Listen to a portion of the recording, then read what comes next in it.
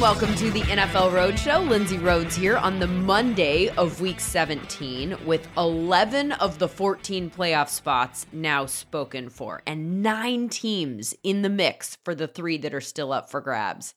We've got the Jaguars and Titans fighting for the AFC South crown on Saturday for the 4 seed. And a path that's opened up for the Jags to get in as the 7 seed, even if they lose that game, though it's fairly convoluted and they need 3 teams ahead of them to lose. That 7 seed in the AFC is a 4-team race, by the way. We've got the Patriots, Dolphins, Steelers, and Jaguars in that order in the mix, which means if the Patriots win, they're in. If they don't, then the Dolphins have dibs, and so on down the line. As for the lone spot unclaimed in the NFC, it's a 3-team race for the 7 seed between the Packers, Seahawks, and Lions. So the Packers have priority there, meaning if they beat the Lions, they are in. If the Lions win, then it depends on what happens in the Seahawks-Rams game. So if the Seahawks win, then they get the berth. If the Rams win that game, then the Lions go. I know it's so convoluted. This is why I hate talking about scenarios. This is the only week of the year where I will bend that rule because it actually really, really matters. I'm not going to get into the seeding stuff in terms of like who can get the 1 and who can get the 2 because that really is convoluted. But importantly, the Eagles did not wrap up the 1 this past week, again, for the 2nd week in a row. So there are 3 teams that can get that at this point heading into week 18, and that's Philadelphia, San Francisco, and Dallas, which is still in the mix for that. The 1 seed AFC scenarios kind of depend on what happens tonight, but by my count, there are only 3 games next week that have no bearing on the playoff picture at all. And my guess is that we'll see those in the early Sunday window, nicely buried with a lot of games going on. That's Bucks, Falcons, Texans, Colts, and Panthers, Saints. As for the Sunday night game next week, this one is interesting to me. The league is going to announce that after the game tonight, but it's kind of complicated because if the Lions and Packers, so that's obviously the appealing game, right? Like there's a scenario where it is a win and you're in, lose and go home. That's what you want to be the last game of the week. But if Seattle has already played and they won that game, then there is a chance that the Lions-Packers game doesn't actually mean anything for Detroit because they will effectively have already been eliminated. And then Green Bay gets an easier path to the playoff spot. If Detroit decides like, well, this one doesn't matter. And I get it. This feels very un-Detroit-like. Like if there's a team that's going to play to the end no matter what, it's probably a Dan Campbell coach team, especially since the other team that is affected is the Packers. Like I think the Lions are also incentivized to keep the Packers out of the postseason. But, you know, if they're actually out of it, then I think Seattle has an argument that it's not really fair that the Packers are playing somebody in that situation that is totally disincentivized. Although, frankly, I suppose as I talk through this, the Packers could say the same thing about the Seahawks, who are facing the Rams, right? So if Seattle loses, then the Green Bay-Detroit game, as I mentioned, is super appealing because it's everything you want in that last game of the season. Winner goes to the playoffs, loser goes home. I kind of think that the most fair thing to do is to have those 3 teams play at the same time. But again, I've kind of made every argument possible here in this conversation. I think that the other situation that you have to consider is Bengals-Ravens, which is going to be meaningful in some way either way. So if the Bengals lose tonight, then the game is for the division, which is attractive. And if it's for the division, then you probably get Lamar back, right? Like he's incentivized to get back on the field to play for the division and wrap up the higher seed, all that stuff. If the Bengals win tonight against Buffalo, then there's a chance that the 1 seed will be at stake in that game. Worst case scenario, I think that they're still playing for some sort of seeding. So I don't know. It'll be interesting to see what the league does with that game. And let's not downplay the fact that it's the Lions, Packers, and Seahawks that we're talking about here as the teams that we are potentially most interested to watch in Week 18. The Seahawks, who most people thought were going to be in the mix for the number 1 draft pick at the end of the year with a roster that we laughed about during the offseason that has been consistently above average this year. And I mean that in a good way, right? Like they've consistently, you can't say that about every team. They have consistently been among the better teams in the league. Not the best, but the better. They deserve a playoff spot. You could make that argument. And then you've got the Packers, who lost 7 of 8 games at one point this season. I argued that we should probably turn to Jordan Love so they could get a read on him and make some franchise decisions in terms of what to do moving forward. Turns out I was wrong about that. That's why I don't run a franchise maybe. Anyway, and then there's the Lions, who last went to the postseason in 2016 and had the second pick in the draft last year. Just a crazy scenario to cap off a wild year, and I think that Cynthia Frelund's head is still spinning. My friend, who is going to join me in just a second, who you all know as NFL Media's analytics analyst, she is a lifelong Lions fan, who I think is still approaching this whole we might be good thing from a defensive posture for self-preservation purposes. And I know a lot of you can relate to that. She's my guest today, and I'm hoping that maybe we'll have a breakthrough moment for her in terms of her fandom, because the roar is being restored. Let's break the huddle. Hurry up, let's go! 2 on 2, ready? Cynthia, first of all, can we talk about your Lions and the fact that they're still alive? And I think you're going to have to stop with the self-hatred. I think we're there. I think you can embrace this. Listen, we haven't won a playoff game in my life. Yeah. So, and they've been to the playoffs twice. So I'm just going to wait. 2010, whatever, just going to be really patient. And I think all I need is one playoff game, just one. And then maybe I'll feel a little different about Lions. I am looking at a signed Barry Sanders helmet though, because when you're a Lions fan and you go to you go to a charity auction thing, you can get those for a big discount. And I have one. So I'm like, well, maybe it's now worth something more, You crunch the numbers. There's a lot of room for improvement still. I was trying to figure out Minnesota's rankings, right? What are they actually good at? Because I was having a conversation with my producer, Andrew, about whether or not there had ever been a 12-win team that was as average as they are. He was like the Titans last year. I was like, I didn't even have to go back that far. But, statistically, they're very mid. And in doing that research, a lot of bad Lions defensive stats pop up too. But for sure. Well, if you look at the Titans last year made more sense than the Vikings this year, because here's the thing. You have football's all complementary. We know that, right? So if you're really good at running the ball, like the Titans are year in and year out when Derrick Henry is there, then what you have is the ability to have play action and also the ability to confuse defenses a little bit. Now, you control the clock. That's what you do. You control the pace of the game. You control the clock. And if your defense can stop the pass, then those two things work together. Now, if you get in a big hole, it's going to be hard to mount a comeback, but at least the two things fit together. See, Minnesota, they're doing it in an improbable way where they're very good at passing the football. Justin Jefferson, Adam Thielen, KJ Osborne, but they're not so great at stopping the pass. Their secondary is not good. It's just not good. And it's a problem. And the problem is if you jump out to a big lead, well, what are teams going to do against you? They have to pass. They're forced to. So you're kind of reinforcing the thing. So now you got to make Justin Jefferson. And then that's how turnovers happen, right? If you need to be able to run the freaking football. And the problem is they haven't been as consistent running the football, and their O-line, their center, Garrett Bradbury's been out quite a bit. So it's just, the meshing of the complementary aspect of it doesn't work well for them. Remember the Cowboys in that 13-3 season where Zeke was just absolutely on fire. It was because they were the number of possessions in the game was 9 apiece because all the Cowboys were doing were holding on to the football. So unless you could really get good at passing, and they were good at stopping the pass. So it's just but Minnesota is doing it in a very improbable way. The second worst pass defense in the league. But if you look recently, it's getting worse too. And sometimes you have to remember, when do things matter? They've been winning all of these single possession games. And so that means that they're probably, and I'm not being mean to them. I'm saying sometimes you can look like you have a bad passing defense because on some level, either you can get a big lead and then you're just playing really soft coverages and great, you can catch a 3-yard pass. Awesome, right? It's not doing anything for me.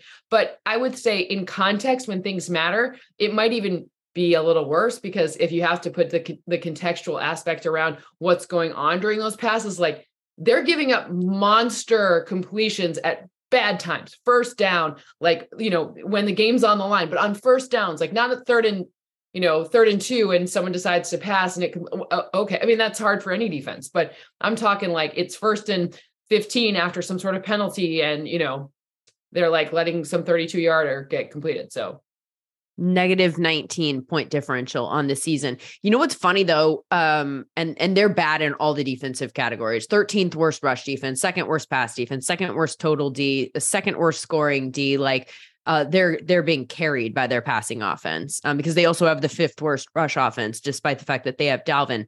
But what I think is interesting about the pass defense, like you mentioned, when you look at the teams that are at the bottom of the league, there are a lot of playoff teams down there. So I think that that's interesting because we've got it's a passing league, right? Well, so you would think that the priority defensively in order to have success is the ability to defend the pass, but that seems to not necessarily be the case this season. The Titans are the worst at this. They're still in the mix, though, albeit in a bad division where somebody bad is going to get that playoff spot. And then you've got the Vikings 2nd worst, and then the Lions are 3rd worst, and then Vegas, we skipped them because they got eliminated, and then Jacksonville, and then Miami. So 5 of the bottom 6 are all in the playoff hunt still. That's right. So there's a couple of things. One, you have to add in what their offense is doing. And 2, you also have to, like, I would say some of those, like Kansas City has a pretty targetable passing defense as well. But It's like, you got to remember, not all passes are created equal. And completion percentage is it can be like, if someone, like I said, if you complete a 3-yard pass against someone, like should that be counted the same as like giving up like a 15-yarder on a really crucial down? No, like it's not all created equal. And sometimes, like, if you do get to these, get up pretty big, like teams are going to pass on you more. You play softer coverages. Like Vegas is a confusing one because their secondary was not something that we were like excited about to begin with this season and whatever, but they're just a asterisk on an asterisk. The whole team, the whole thing. The whole team is so confusing. Like it's a very, other than Josh Jacobs, who really did a good job of fighting. They didn't give him as an extension, and, they didn't sign him for whatever, the 5th year, they did not take it. So good for him. He'll just get paid sooner. But like, there's a few good stories there. But other than that, it's like, this thing's kind of like what did we even watch yesterday? Like, I know. Okay, Jarrett Stidham. Sure. When there isn't consistency like that, what does that tell you about a team? I tend to, and this is going to be a leading question, I'm just going to tell you what I think. Yeah. To me, it points to coaching. Like when you can't, because it shows like, man, we've got the pieces, we can do it. Why aren't we doing it regularly? And the only thing that I can point to in that case is the ability to come up with a plan that's consistent to put the people in position to succeed. However, I will say you do get a bump, like a 1-game bump, when you either get a new coach or a new, and quarterback in this case. Yeah. Like, you get because here's the thing, there's no tape on you. And by the way, it's the end of the season where everyone's exhausted. Like, you're sitting there and you're like, oh, what type of crap is that? Like, what are we dealing with? You know what I mean? Like, like, what are you throwing out against us? Like, I'm kind of throwing out some of the statistical anomalies with the San Francisco defense there. I do think we saw that you can target them through the air a little bit more effectively. If you have, like, we saw some ways. If you have Devontae Adams. If you have Devontae Adams, turns out he's going to beat some corners. Hey, that's helpful. Shocker. But in reality, like, look, like, it's hard because there's so much nuance to coaching. And I'm thinking about Nathaniel Hackett here because I don't actually think he was given a real fair shake. Whereas look, Josh McDaniels, he comes from a really consistent environment. The Patriots are I feel like you could spin the calendar, point to a day, and Bill Belichick could tell you what is expected of his coaches on that day, like in 2025, right? It's not it's a system, and it's a machine. It's a machine, right? Whereas you're coming from, the Raiders have been just a nightmare for a little while, right? Like their coach last year, I know they made it to the playoffs, but that was disruptive. They had a player get just horrible. Like there was a terrible situation with a player, right? Like they had a lot of someone was embezzling money. Like the whole thing was like a nightmare, right? So now you come in, it's not going to take one season to get better. It's going to take there's a bit of time that happens. So I'm not willing to say it's like any one specific thing, but I do think what they need to do is be super effing consistent, meaning they need to say, we're going to prioritize, they shouldn't like this wishy-washy stuff. Like, I'm glad, like, I guess if they were going to say, we don't want Derek Carr, like, let's just put it out there. Like, just be consistent. Like, you might not be right, but at least like, if you have a plan, stick to it until it's time to pivot. Don't be like, oh, well, the public sentiment thinks this is bad, let's switch course. Like, no, have your plan, execute your plan. And I think you have to give them a little bit of time. Like, it's not really fair. This whole season is weird. Whereas like, I do think it's a lot different because see, the Raiders could have a completely different team next season pretty easily. I mean, it would be annoying, but the Broncos, they're locked into some mischief over there. They're locked in. So mischief is a mischief. I don't know any other nicer way to say it. Like, that's some confounding stuff. Who has confused your model the most this year? I think probably, I mean, there's a few. Number one, I think ahead of the season, like the Seahawks, I would have thought that they would have been starting Drew Lock because it seems weird to trade for him and not go to him when you've had Geno as, you know, like, so and they've had, and by the way, their defense I knew would improve as the season goes on because Pete Carroll's history like shows you that the defense improves and so do his receivers, right? Like and they already had consistency at receiver. Like we knew Tyler Lockett was good. We knew DK Metcalf was a beast. Like you knew that. So, and you knew the receiving core with no fan, like that wasn't the problem, right? And you knew like they were going to run okay, but I had Drew Lock starting. So with a totally different sort of game plan. And I didn't expect, to be so like resurgent with the deep pass specifically, but I don't know, like that one confused my model a little bit. And honestly, the Broncos being so bad, I thought they would finish third. I thought it would go Chiefs, Chargers, Broncos, Raiders. I did not foresee in part because that defense, and I maintain their secondary is probably the best in the league. I mean, they were allowing 9 points per game and losing, like that's ridiculous. So, that one was bad. I mean, Russell Wilson, is he hurt? Like what's going on? Probably that. And then, look, like we can never estimate injuries and whatever, but I had the Colts winning their division and they're terrible. So they confuse me too. So I would think those are probably my biggest like misses with that. So, but once the season started, did things like, cause the Seahawks are somebody that I feel like once you got a few games worth of sample size, they were pretty consistently that throughout the year. Like the Bucks and the Packers feel like teams that were, at least without me crunching any numbers, were confounding my brain. Like I just didn't the Packers made more sense to me that they were struggling when they were struggling, but the Bucks were a team that all season long, I was like, this makes no sense to me. And I kept waiting and I kept saying like, they're a team that I think is going to start clicking. And then right when apparently the key was that I just needed to abandon that thought process and then it would start working like in week 17, of course.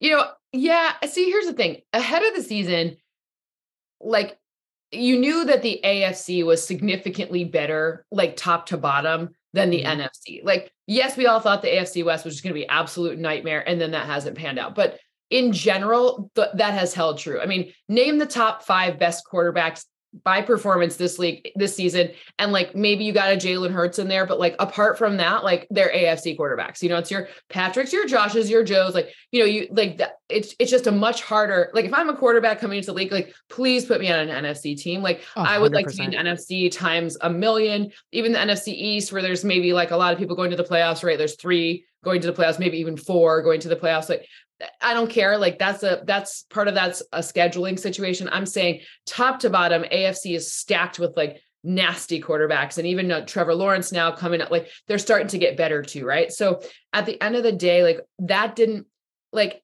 some of these nuanced things, like, yeah, you're right. Like the Bucks, they're doing some weird stuff. It feels like it's like Leonard Fournette in a cloud of dust, like and then like the same play over and over again, which is pretty like weird. Like it's a weird like what is it? Definition of insanity, like doing the same thing over and over again, expecting different results. Like that's how it feels, but you're starting to see Tom Brady sort of take over. And we saw the Mike Evans kind of reform this week, which was good because they had not been on the same page. The routes that Mike Evans was running before were ones that we hadn't seen him really running last year. It's like they were trying to make Mike Evans into sort of Gronk-esque, like not working, like, and now they put Mike Evans back where, whatever. So like you saw some weird stuff, but you're starting to see that sort of level out. Plus the NFC South is not good. So right. Like, it's a down year for them. And then with the Green Bay Packers, to me, we knew that their passing offense was going to take a minute because it was completely different, but their defense was, you would think that they would, ahead of the season, I was like, their defense improved, but like, you've got people playing way out of position. Like Darnell Savage, like really good coming out of college. Like, where is he even playing now? Like, he's not like, it's just strange. Like their safeties are in strange spots. Like they're really like, they're leaving their guys out on a friggin' island, like, which isn't great. And Jair Alexander is awesome. But like you at some point, like if there's 4 people to choose from to throw to and Ja can he's only in one spot. Like what are they doing? So I didn't like the way that their defense was playing. Now it seems they've gotten better, but like deep crossers are still a problem for them. And it's still that could be a haunting factor come playoffs. But, and also the Niners, we didn't know who the quarterback, I mean, they didn't trick my model because I didn't know, but right. Like you knew their defense was good, but you're like, what is this offense going to look like other than Deebo Samuel? Well, and like you said, once they switched to Purdy, and then honestly, once they switched to Jimmy, you kind of have an idea of what that looks like, right? Right. Yeah. Yeah. So they've been just throwing curveballs at us all year long. Yep. What do you make of Purdy and their ability to go on a playoff run with him? He's been so impressive, but then there's obviously the rookie quarterback factor.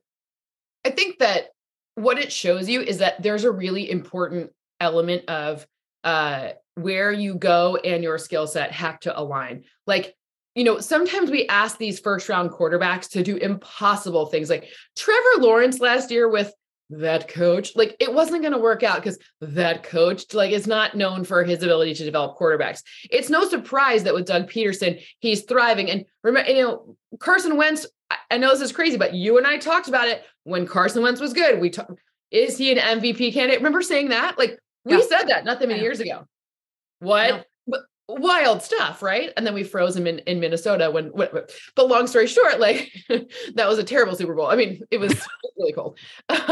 But long story short, like, you need to have someone who can develop the quarterback for what they're good at. And it really just like a lot of credit to Kyle Shanahan and that whole offense. By the way, really helps to have a strong O-line, really helps to have such like epic run concepts that, I mean, this is where Kyle Shanahan and that like their rushing offense leads to success because like play action's deadly because in college, the more you have, like, it's just like anyone else. Like if you already have a resume of doing this, like add in a few new things and then put them into your arsenal and then you can keep growing it. But if you're going to come out and ask like a Trevor Lawrence to come from behind 30-point win, like when he's a rookie, like that's never going to happen. Right. Yeah. So Brock Purdy, yesterday, he showed me something. That was some grit yesterday. He's starting to understand it, but why on earth you'd give zone defense to George Kittle with George Kittle out there? Listen, you do what you want, but like, that's not going to work. Coaching again, whatever. Speaking of coaching, Steve Wilks, what do we think of that?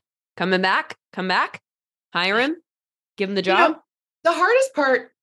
So like, I hope he gets a true chance to like, I want to know, like, look, David Tepper is a billionaire. And you know why he's a billionaire? Because he understands his own risk profile and he acts accordingly, right? Like he's not a football person. He's a hedge fund guy. Like this guy is a super, super smart. I mean, there is a business school named after him, for goodness sake. So I don't know if he's like, if the way he's looking at this is, do I want to bring my GM and my coach in together and like start again? And because they need to make the most crucial decision of all of football, which is what's our quarterback situation going to be, right? So, and they've got an opportunity because the NFC South is down. So this is like a buy low, sell high. Like this is like exactly like a David Tepper moment, right? So while I don't really even know if I think it has anything to do with Steve Wilks, because I know he likes Steve Wilks, like he brought him in, like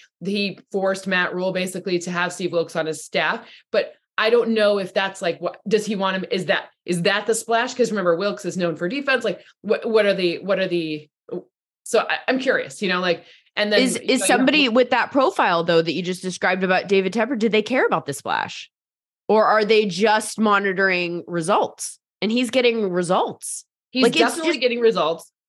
It's crazy, I think, what we've seen from the Panthers. And it's hard. People keep reminding me, like, I got excited about Mike White. I was like, Mike White, I'm not making arguments that Mike White should be the Jets' next quarterback. I was just like, he's like, put him in.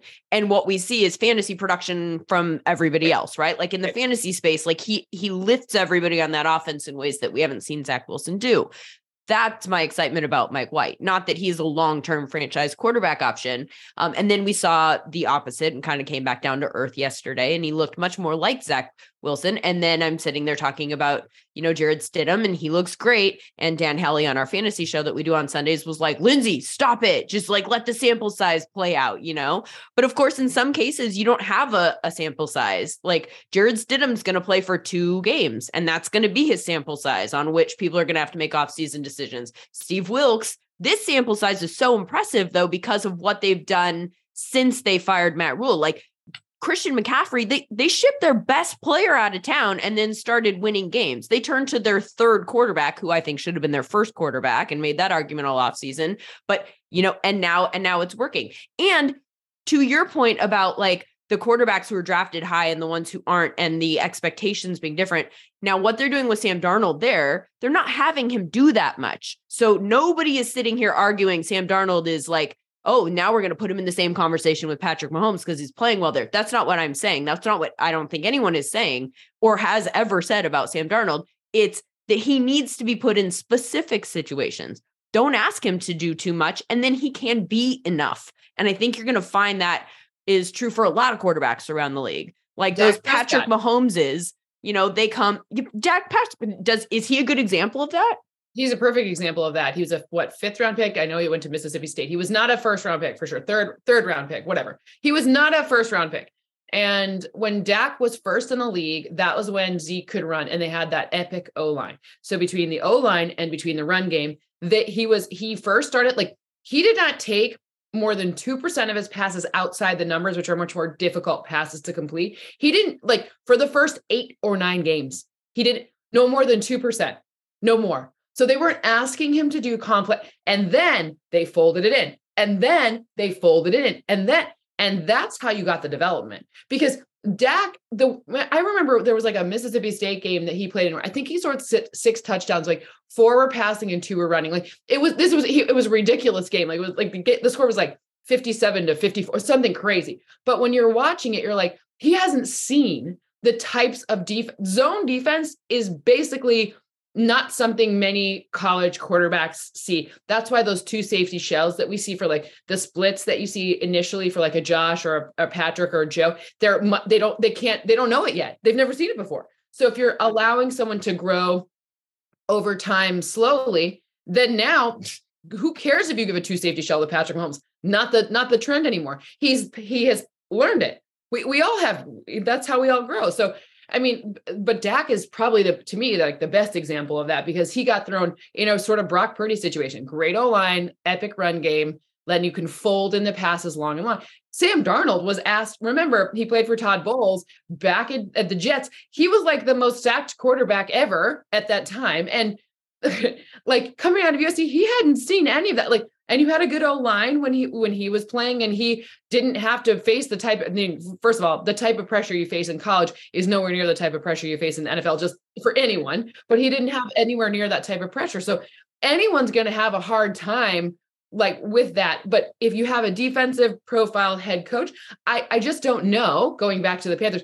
I don't know if that's the splash that Tepper wants to make, or if he even cares about it, or I don't know how he feels about it. But I do know that whatever happens from here, Steve Wilks has put so much on film that he'll get a job somewhere. Like, yeah. If there was a head coaching job that was open where you already had the quarterback picked, easy peasy. You know what I mean? Like, but there's just the cachet around who gets to choose the quarterback that it's hard to sometimes say, well, because I know Scott Fitterer, who's currently the GM, like, I don't know what their strategy is for that. Maybe it's going to stay just as it is and they've done enough, but I thought that yesterday was probably the tipping point. Like if they would have won, if the Panthers would have won yesterday, I think he would have gotten the job, but I'm not sure after that and it wasn't really, I mean, that was still an epic game. It's not like, I mean, it was as close as they come, right? So it's like, I don't know.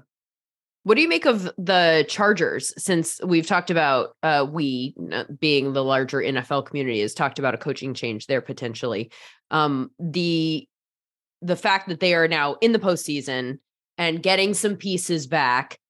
We haven't seen the offense necessarily clicking the way that I think we want, but you could make the argument like yesterday was a pretty impressive game for them, obviously. And the fact that they were able to pick up a lot of yards actually on the ground, like using Austin Eckler as a running back, as opposed to throwing the ball to him and having your run game be effectively all a passing game.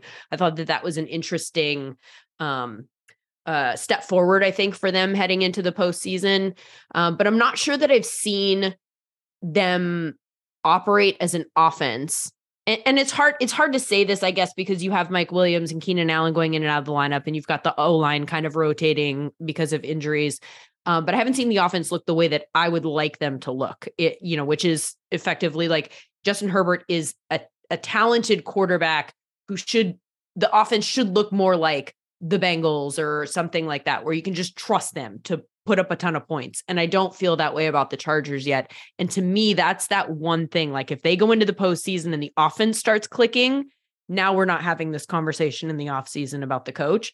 But even if they win a game in the postseason, but the offense kind of looks like it's not holding up its end of the bargain, then I think you could have this conversation in the offseason, because Justin Herbert, in my opinion, is such a special talent, and he just has to start taking steps forward.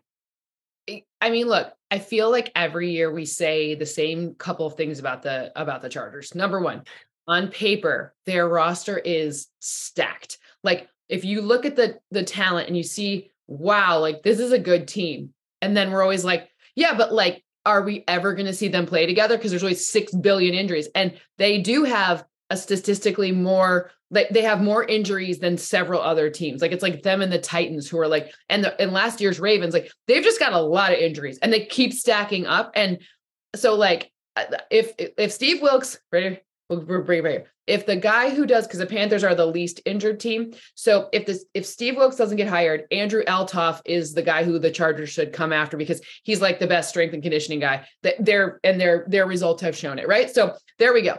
But at the end of the day, the Chargers, and the other thing, they can't stop the run on defense.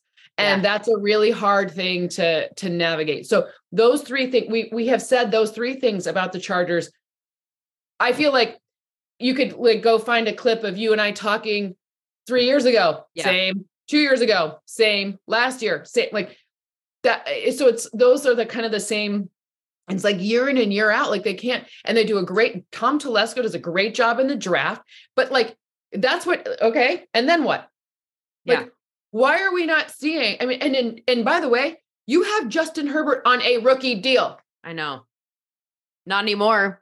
Like, not anymore. They're going to have, I mean, my guess is he's gonna get paid this offseason. He has to.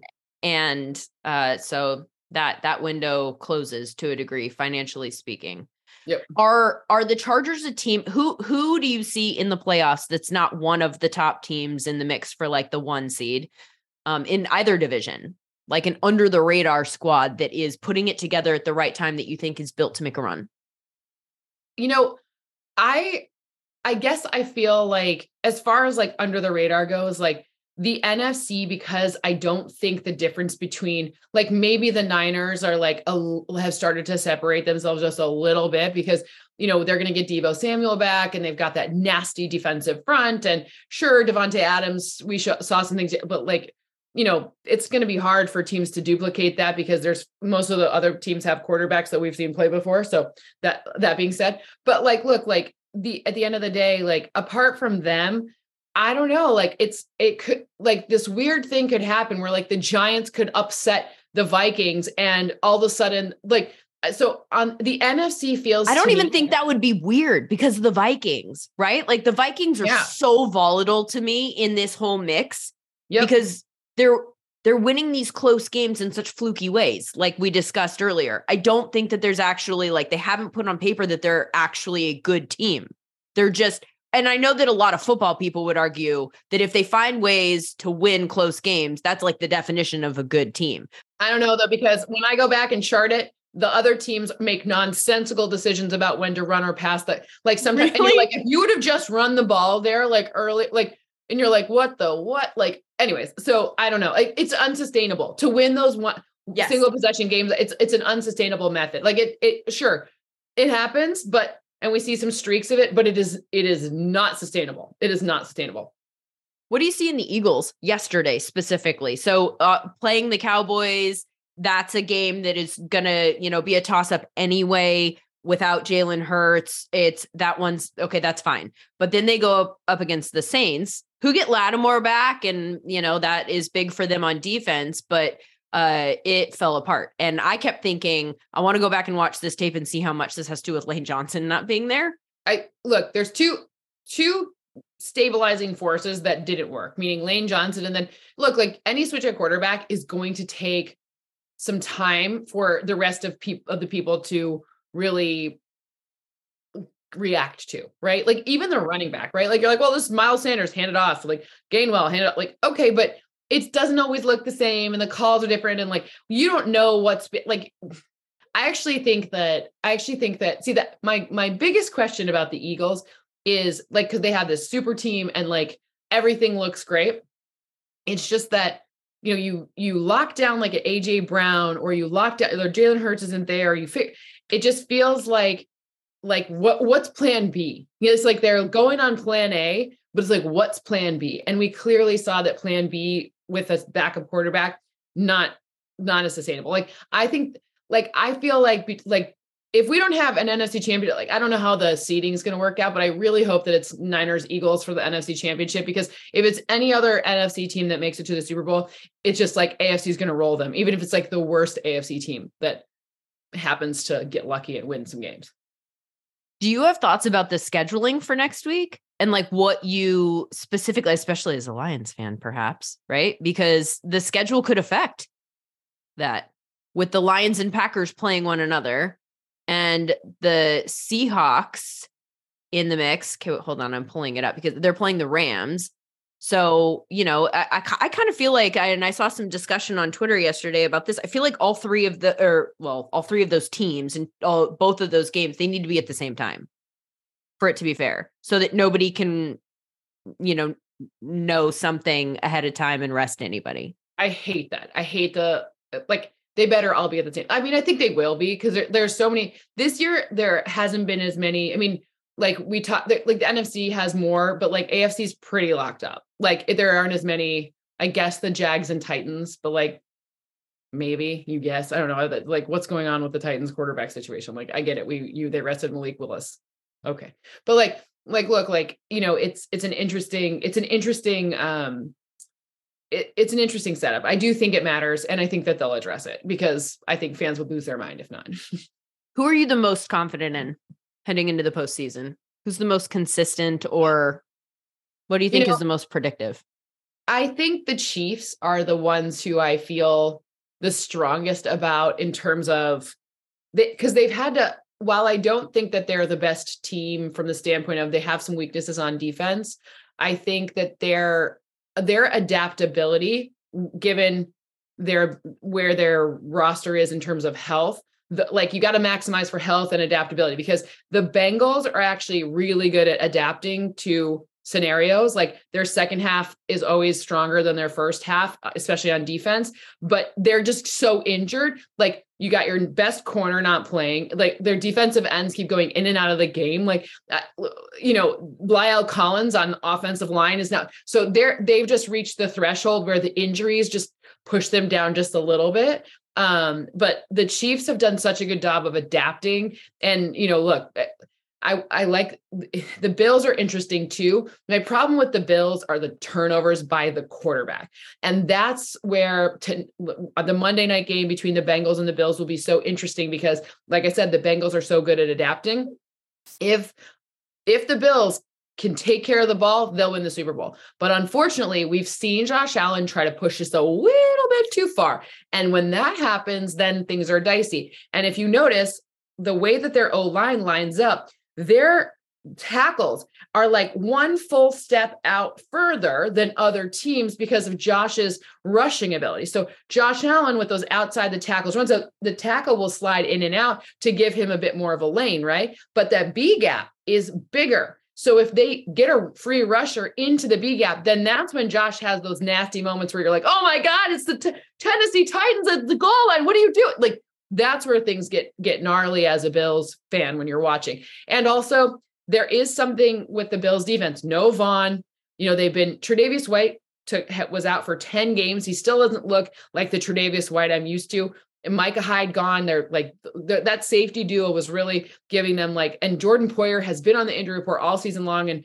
I understand he's still playing, but I don't know if Micah and Jordan together, that was it. That was the ish. And same with, when you had Tre'Davious out wide. So I just think I'm a little worried about their injuries too. They've kind of reached that threshold of just a little too many injuries for how many turnovers we've seen them commit.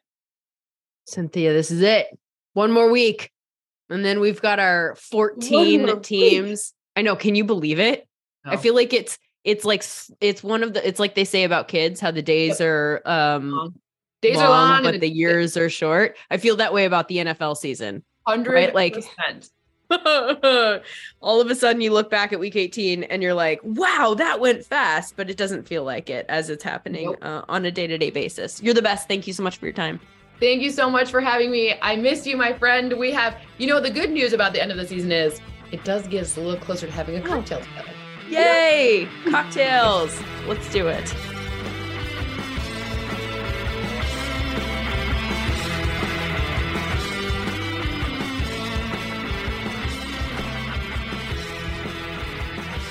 You know where to find Cynthia on NFL Network, NFL.com, and also on Twitter at @CFrelund. That's Frelund. Didn't talk to her about fantasy, and maybe that's because neither of us were in the championship in the league that she commissioners for me. Commissioners, is that a word? Anyway, she is the commissioner for a fantasy football league that we are both in. But man, what a week this was in the fantasy department, you guys. Justin Jefferson, I am assuming, will be on an incredibly high percentage of teams that finish second in their leagues, riding a 3-game streak of 30-plus points into a 2.5 point performance in the championship, just crushing. I'd also venture to guess that the top scorers of the week are on more benches than in starting lineups. Mike Evans, for instance, who hadn't scored a touchdown since week 4, just exploded in week 17 for 3 scores and 200 plus yards and 48.7 fantasy points, while his quarterback, who had only topped 20 points one time this year, also finished the week atop his position. QB1 Tom Brady, 37 fantasy points. What are we doing? QB2 in this championship week, Daniel Jones, followed by Jarrett Stidham. Like, what is going on here? By the way, he looked good. Also, DeAndre Swift with the big 27-point game, coming off a 3.5-point game. Jamal Williams also with a very big week, as I did predict on Friday's Fantasy 15 show. Thought the Lions would run a lot, and they sure did. Also expressed on that podcast a few concerns that I had about Justin Fields, who had an insane first quarter on the ground, but then leveled off after that on his way to a 16-point fantasy performance.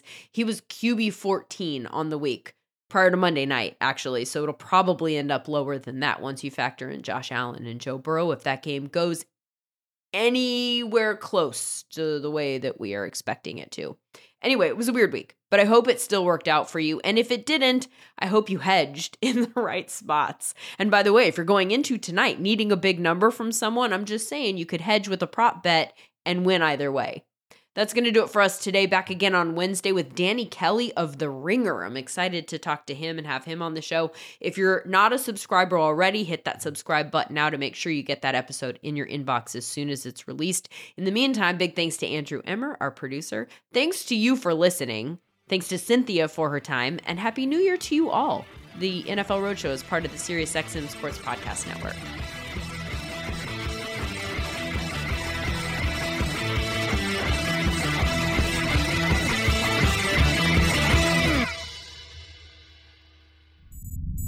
SiriusXM Podcasts.